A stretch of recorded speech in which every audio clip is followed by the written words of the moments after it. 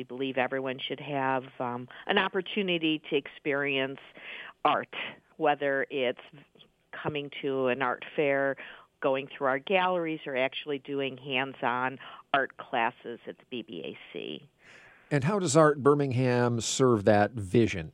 Oh, my goodness. I think Art Birmingham, now in our 36th year, is a great opportunity for the community and the broader community come and see all these different visual artists, over 150 this year, local talent as well as artists from throughout the United States, and experience all the different mediums. I always say that an art fair is a great opportunity to walk in a tent, talk to the artists, start to develop what you like and what you don't like, and not be in that intimidating factor that some people, although I do disagree, feel when they go into a gallery. You're in this beautiful outdoor space of Shain Park, and you can just stroll and see to your heart's delight. What's new at this year's show? New this year, well, we have a number of different new artists this year because we went through a rigorous rejurying process. But also this year, we're going to bring entertainment on Mother's Day on Sunday. That is new to the Art Birmingham Fine Art Festival. It'll be an opportunity to showcase local talent, children's bands, dancing, etc., and carry on that whole Mother's Day theme.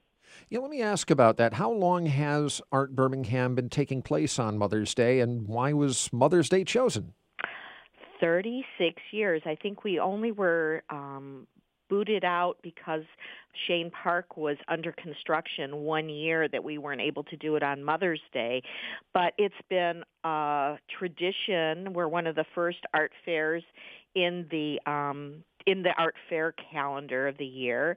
And it's a great opportunity to bring mothers, grandmothers, whomever is your mother figure to an art fair, stroll the art fair, partake in the children's activity tent, which is always a fun activity, and the children get an opportunity to, for free, to create a gift, and usually it has a Mother's Day theme, and that's one of our fun events that the Art Center likes to provide.